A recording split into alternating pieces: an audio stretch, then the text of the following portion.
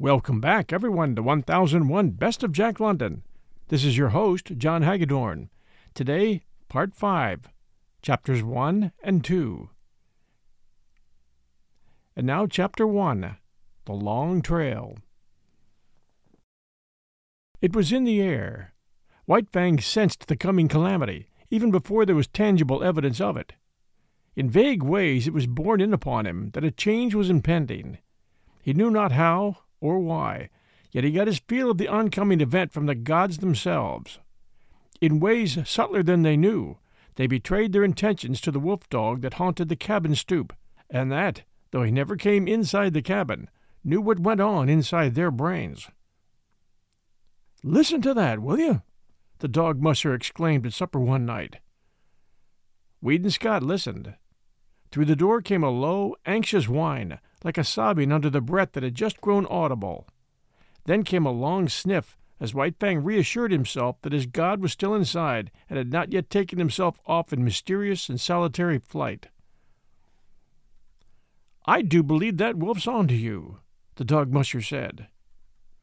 Weedon Scott looked across at his companion with eyes that almost pleaded, though this was given the lie by his words. "What the devil can I do with a wolf in California?" he demanded.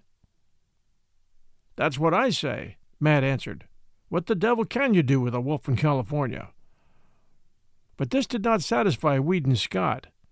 The other seemed to be judging him in a non-committal sort of way. "White man's dogs would have no show against him," Scott went on. "He'd kill them on sight. If he didn't bankrupt me with damage suits, the authorities would take him away from me and electrocute him." "Yeah, he's a downright murderer, I know," was the dog musher's comment. Weedon Scott looked at him suspiciously. "It would never do," he said decisively. "It would never do," Matt concurred. "Why, you'd have to hire a man especially to take care of him." The other's suspicion was allayed. He nodded cheerfully. In the silence that followed, the low, half-sobbing whine was heard at the door, and then the long, questing sniff. "Well, there's no denying he thinks a hell of a lot of you," Matt said. The other glared at him in sudden wrath. "Damn it all, man! I know my own mind, and what's best." "I'm agreeing with you, only—" "Only what?" Scott snapped out. "Only—" The dog musher began softly, then changed his mind and betrayed a rising anger of his own. "Well, you needn't get so all fired up about it. Judging by your actions, one would think you didn't know your own mind." Weedon Scott debated with himself for a while, and then said more gently, "You are right, Matt. I don't know my own mind, and that's what's the trouble. Why, it would be rank ridiculousness for me to take that dog along," he broke out after another pause. "I'm agreeing with you," was Matt's answer, and again his employer was not quite satisfied with him. "But how in the name of the great Sardanapalus he knows you're going is what gets me," the dog musher continued innocently. "It's beyond me, Matt," Scott answered, with a mournful shake of the head. Then came the day when, through the open cabin door, White Fang saw the fatal grip on the floor and the love master packing things into it. Also there were comings and goings, and the erstwhile placid atmosphere of the cabin was vexed with strange perturbations and unrest. Here was indubitable evidence. White Fang had already scented it. He now reasoned it. His god was preparing for another flight, and since he had not taken him with him before, so, now, he could look to be left behind. That night he lifted the long wolf howl, as he had howled in his puppy days when he fled back from the wild to the village to find it vanished and naught but a rubbish heap to mark the site of Gray Beaver's teepee. So now he pointed his muzzle to the cold stars and told to them his woe. Inside the cabin the two men had just gone to bed. "He's gone off his food again," Matt remarked from his bunk. There was a grunt from Weedon Scott's bunk and a stir of blankets. "From the way he cut up the other time you went away, I wouldn't wonder this time but what he died." The blankets in the other bunk stirred irritably. "Oh, shut up!" Scott cried out through the darkness. "You nag worse than a woman." "I'm agreeing with you," the dog musher answered, and Weed and Scott was not quite sure whether or not the other had snickered.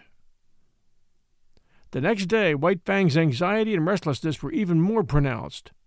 He dogged his master's heels whenever he left the cabin, and haunted the front stoop when he remained inside. Through the open door he could catch glimpses of the luggage on the floor. The grip had been joined by 2 large canvas bags and a box. Matt was rolling the master's blankets and fur robe inside a small tarpaulin. White Fang whined as he watched the operation. Later on, 2 Indians arrived. He watched them closely as they shouldered the luggage and were led off down the hill by Matt, who carried the bedding and the grip. But White Fang did not follow them. The master was still in the cabin. After a time, Matt returned. The master came to the door and called White Fang inside. "You poor devil," he said gently, rubbing White Fang's ears and tapping his spine. "I'm hitting the long trail, old man, where you cannot follow. Now give me a growl, the last good goodbye growl." But White Fang refused to growl. Instead, and after a wistful, searching look, he snuggled in, burrowing his head out of sight between the master's arm and body. "There she blows!" Matt cried. From the Yukon arose the hoarse bellowing of a river steamboat. "You got to cut it short. Be sure and lock the front door. I'll go out the back. Get a move on." The 2 doors slammed at the same moment, and Weed and Scott waited for Matt to come round to the front. From inside the door came a low whining and sobbing. Then there were long, deep-drawn sniffs. "You must take good care of him, Matt," Scott said, as they started down the hill. "Right, and let me know how he gets along." "Sure," the dog musher answered. "But listen to that, will you?" Both men stopped. White Fang was howling as dogs howl when their masters lie dead. He was voicing an utter woe, his cry bursting upward in great, heartbreaking rushes, dying down into quavering misery, and bursting upward again with a rush upon rush of grief. The Aurora was the first steamboat of the year for the outside, and her decks were jammed with prosperous adventurers and broken gold-seekers, all equally as mad to get to the outside as they'd been originally to get to the inside. Near the gangplank, Scott was shaking hands with Matt, who was preparing to go ashore.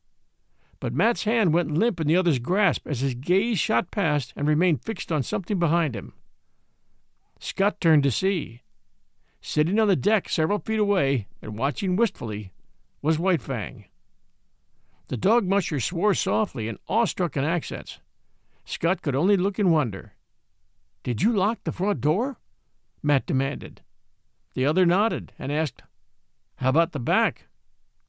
"You just bet I did," was the fervent reply. White Fang flattened his ears ingratiatingly, but remained where he was, making no attempt to approach.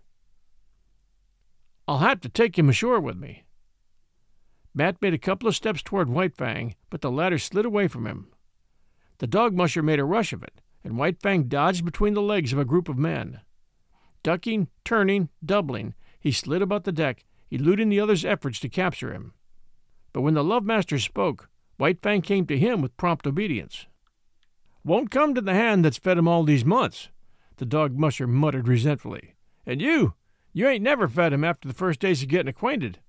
I'm blamed if I can see how it works out that you're the boss." Scott, who had been patting White Fang, suddenly bent closer and pointed out fresh-made cuts on his muzzle and a gash between the eyes. Matt bent over and passed his hand along White Fang's belly. "We plump forgot the window. He's all cut and gouged underneath. He must have butted clean through it, b'gosh." But Weed and Scott was not listening. He was thinking rapidly. The Aurora's whistle hooted a final announcement of departure. Men were scurrying down the gangplank to the shore. Matt loosened the bandana from his own neck and started to put it around White Fang's. Scott grasped the dog musher's hand. "Goodbye, Matt, old man. About the wolf, you needn't write. You see, I've—" "What?" the dog musher exploded. "You don't mean to say—" "The very thing I mean. Here's your bandana. I'll write to you about him." Matt paused halfway down the gangplank. "He'll never stand the climate unless you clip him in warm weather." The gangplank was hauled in, and the Aurora swung out from the bank. Weed and Scott waved a last goodbye. Then he turned and bent over White Fang, standing by his side. "Now growl, damn you! Growl!" he said, as he patted the responsive head and rubbed the flattening ears. We'll return with Chapter 2 right after these sponsor messages. Our bodies come in different shapes and sizes, so doesn't it make sense that our weight loss plans should too?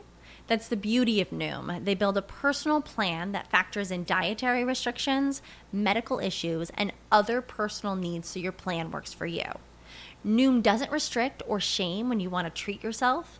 Their flexible program focuses on progress instead of perfection. You don't have to give up carbs or anything. And with their daily lessons, you can learn something new about your food choices every day. After just a few days of using the app, I learned how to recognize cues for overeating and how to choose the right foods to feel full. Stay focused on what's important to you with Noom's psychology and biology-based approach. Sign up for your trial today at Noom.com. That's Noom.com. And check out Noom's first ever cookbook, The Noom Kitchen, for 100 healthy and delicious recipes to promote better living. Available to buy now wherever books are sold. And now Chapter 2 of White Fang, the Southland. White Fang landed from the steamer in San Francisco. He was appalled. Deep in him, below any reasoning process or active consciousness, he had associated power with Godhead. And never had the white men seemed such marvelous gods as now, when he trod the slimy pavement of San Francisco. The log cabins he had known were replaced by towering buildings.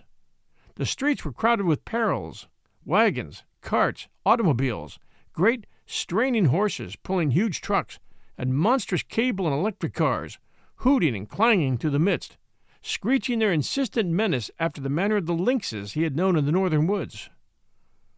All this was the manifestation of power. Through it all, behind it all, was man, governing and controlling, expressing himself, as of old, by his mastery over matter. It was colossal, stunning. White Fang was awed. Fear sat upon him. As in his cubhood, he had been made to feel his smallness and puniness on the day he first came in from the wild to the village of Gray Beaver. So now, in his full-grown stature and pride of strength, he was made to feel small and puny. And there were so many gods! He was made dizzy by the swarming of them. The thunder of the streets smote upon his ears. He was bewildered by the tremendous and endless rush and movement of things. As never before, he felt his dependence on the Love Master, close at whose heels he followed, no matter what happened, never losing sight of him. But White Fang was to have no more than a nightmare vision of the city, an experience that was like a bad dream, unreal and terrible, that haunted him for long after in his dreams. He was put into a baggage car by the master, chained in a corner in the midst of heaped trunks and valises. Here a squat and brawny god held sway, with much noise, hurling trunks and boxes about, dragging them in through the door and tossing them into the piles, or flinging them out of the door, smashing and crashing, to other gods who awaited them. And here, in this inferno of luggage, was White Fang deserted by the master. Or at least White Fang thought he was deserted, until he smelled out the master's canvas clothes bags alongside of him, and proceeded to mount guard over them. "'Bout time you come," growled the god of the car an hour later, when Weed and Scott appeared at the door. "That dog of yourn won't let me lay a finger on your stuff." White Fang emerged from the car. He was astonished. The nightmare city was gone. The city had been to him no more than a room in a house, and when he had entered it, the city had been all around him. In the interval, the city had disappeared.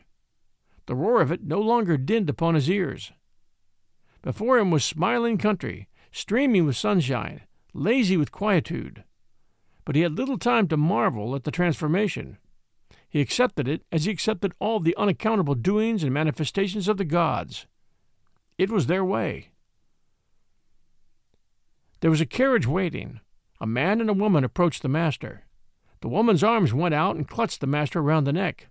A hostile act. The next moment, Weed and Scott had torn loose from the embrace and closed with White Fang, who had become a snarling, raging demon. "It's all right, Mother," Scott was saying as he kept tight hold of White Fang and placated him. "He thought you were going to injure me, and he wouldn't stand for it. It's all right. It's all right. He'll learn soon enough. And in the meantime, I may be permitted to love my son when his dog is not around," she laughed, though she was pale and weak from the fright. She looked at White Fang, who snarled and bristled and glared malevolently. "He'll have to learn, and he shall, without postponement," Scott said. He spoke softly to White Fang until he had quieted him, then his voice became firm. "Down, sir! Down with you!"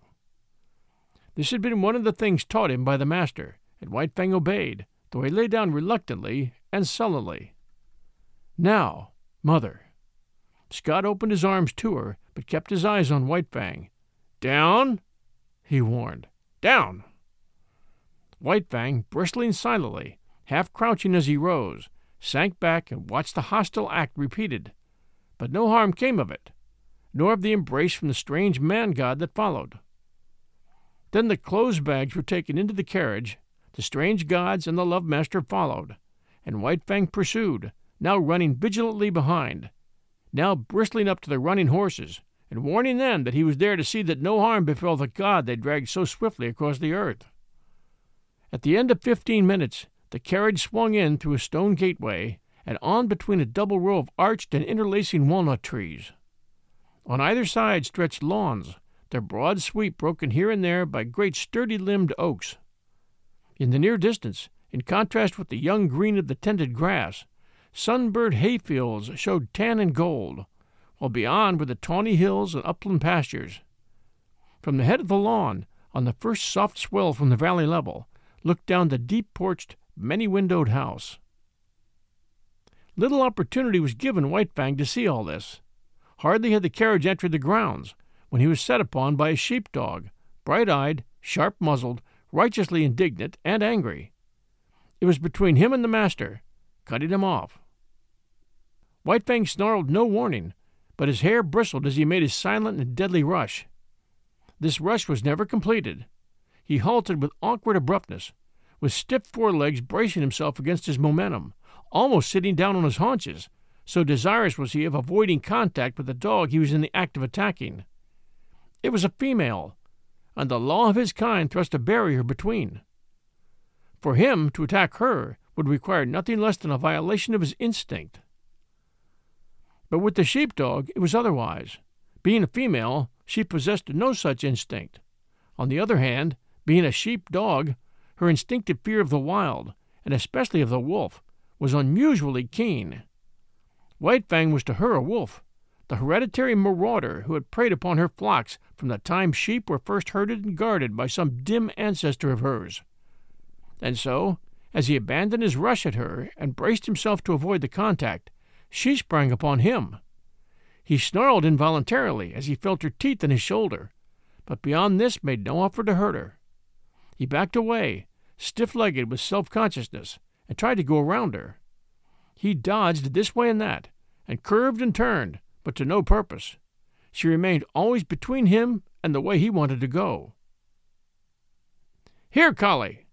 called the strange man in the carriage. Weedon Scott laughed. "Never mind, father. It's good discipline. White Fang will have to learn many things, and it's just as well he begins now. He'll adjust himself all right." The carriage drove on, and still Collie blocked White Fang's way. He tried to outrun her by leaving the drive and circling across the lawn, but she ran on the inner and smaller circle, and was always there, facing him with her 2 rows of gleaming teeth.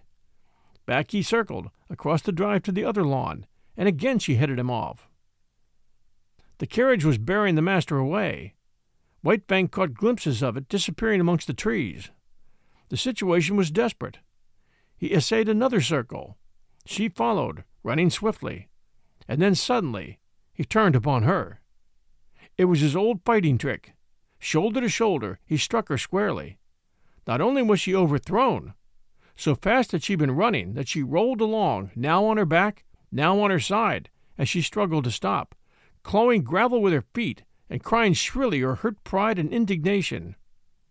White Fang didn't wait to watch. The way was clear, and that was all he had wanted. She took after him, never ceasing her outcry. It was the straightaway now, and when it came to real running, White Fang could teach her things. She ran frantically, hysterically, straining to the utmost, advertising the effort she was making with every leap. And all the time White Fang slid smoothly away from her, silently, without effort, gliding like a ghost over the ground. As he rounded the house to the porte cochere, he came upon the carriage. It had stopped, and the master was alighting.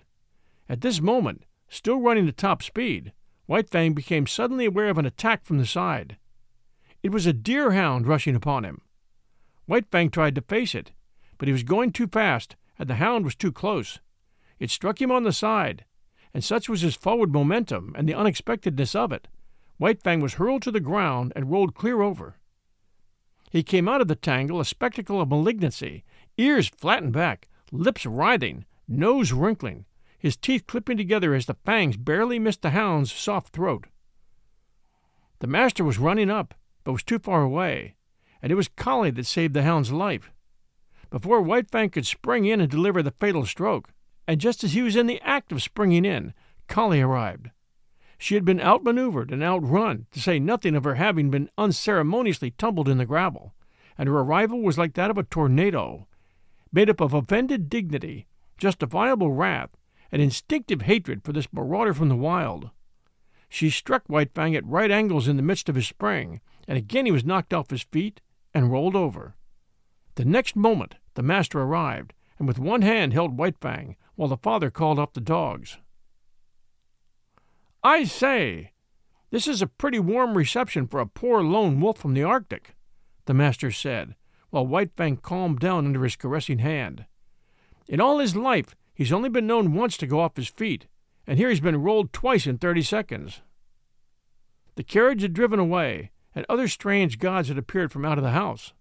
Some of these stood respectfully at a distance, but 2 of them, women, perpetrated the hostile act of clutching the master around the neck. White Fang, however, was beginning to tolerate this act. No harm seemed to come of it, while the noises the gods made were certainly not threatening.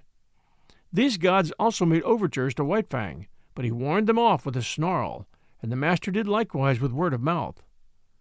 At such times White Fang leaned in close against the master's leg, and received reassuring pats on the head. The hound, under the command, "Dick, lie down, sir," had gone up the steps and lain down to one side of the porch, still growling and keeping a sullen watch on the intruder. Collie had been taken in charge by one of the women gods, who held arms around her neck and petted and caressed her. But Collie was very much perplexed and worried, whining and restless, outraged by the permitted presence of this wolf, and confident that the gods were making a mistake. All the gods started up the steps to enter the house. White Fang followed closely at the master's heels. Dick on the porch growled, and White Fang, on the steps, bristled and growled back. "Take Collie inside and leave the 2 of them to fight it out," suggested Scott's father. "After that they'll be friends." "Then White Fang, to show his friendship, will have to be the chief mourner at the funeral," laughed the master. The elder Scott looked incredulously, first at White Fang, then at Dick, and finally at his son. "You mean?" Weed nodded his head. "I mean just that. You'll have a dead Dick inside 1 minute, 2 minutes at the farthest." He turned to White Fang. "Come on, you wolf. It's you that'll have to come inside." White Fang walked stiff-legged up the steps and across the porch, with tail rigidly erect, keeping his eyes on Dick to guard against a flank attack, and at the same time prepared for whatever fierce manifestation of the unknown that might pounce out upon him from the interior of the home. But no thing of fear pounced out. And when he had gained the inside, he scouted carefully around, looking at it and finding it not. Then he lay down with a contented grunt at the master's feet, observing all that went on, ever ready to spring to his feet and fight for life with the terrors he felt must lurk under the trap roof of the dwelling. Thanks for joining us for these 2 chapters from Jack London's White Fang. This is your host and storyteller, John Hagedorn. This is 1001 Best of Jack London. Please do share our show with a friend. And we'll be back next Sunday at 12 p.m. noon Eastern Time. Until then, everyone, stay safe, and we'll be back soon.